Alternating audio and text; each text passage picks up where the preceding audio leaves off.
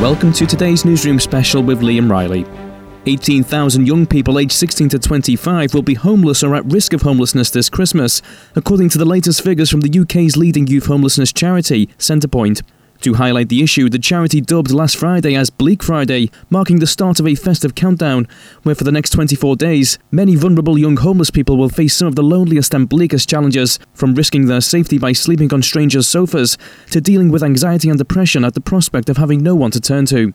Centrepoint carried out a survey to look into this issue and found that 40% of those who took part have seen an increase in the number of young people sleeping rough in the past few years. To tell us more about the Bleak Friday campaign and what life is like for the many young homeless on our streets, we were joined by Abdul, who found himself sleeping rough at the age of 15, and Abi Gill, Centrepoint's policy and research manager.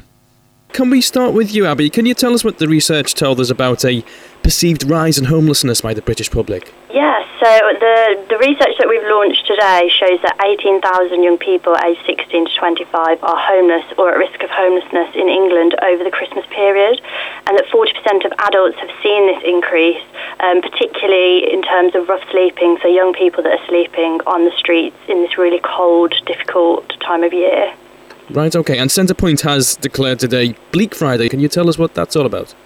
Yeah, so as we mark the start of the festive countdown over the next 24 days, we just want to remind people that there are many vulnerable young homeless people facing the most difficult and loneliest and bleakest of challenges over the next few weeks.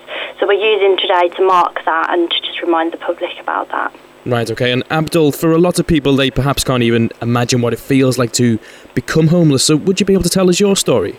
My story is not the worst, but yeah, it's like, obviously, growing up, I was involved in like different kind of crowds. Some of them were violent, and my parents acknowledged that they saw all of this, and then they tried to guide me in the right way. But obviously, because I was young and infamous, I was still trying to, I was promoting my lifestyle that way, and they just got to a point that they couldn't take it anymore, and I have younger siblings, and they felt like it was good to just move me on, but move me on to where though?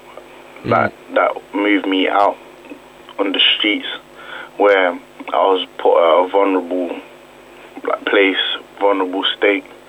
That was the most vulnerable stage in my life, and it was just like the feeling of being homeless and not knowing where and what stage to take next was the worst part, and loneliness in the night when you're about to try to find somewhere to sleep, and knowing that you got friends there that could help you, but you don't want to be a burden, and you don't want to overstay either, so you'd rather just not do it.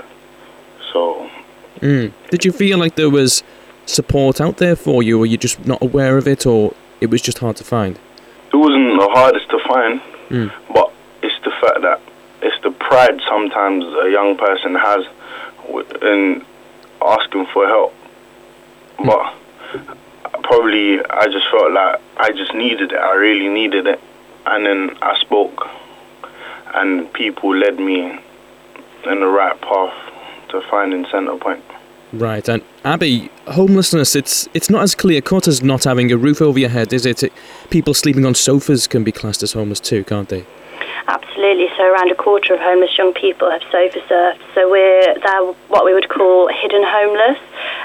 So often, they're kind of going into unsafe places just to access a bed and a warm kind of place for the night. And so what would you like to see people do over the festive period to try and address this issue?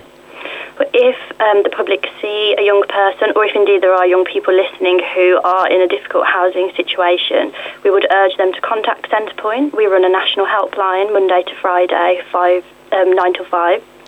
So if they go to centrepoint.org, they will be able to get more information about that and contact us so that we can give them the best advice and information available. Okay, Abi, thanks very much for your time, and Abdul, thanks for sharing your story with us. You're welcome. Thank you. Thank you. Across West Yorkshire, Manchester and Glasgow, this is Sunrise Radio on FM, DAB, online, mobile, tablet and TV.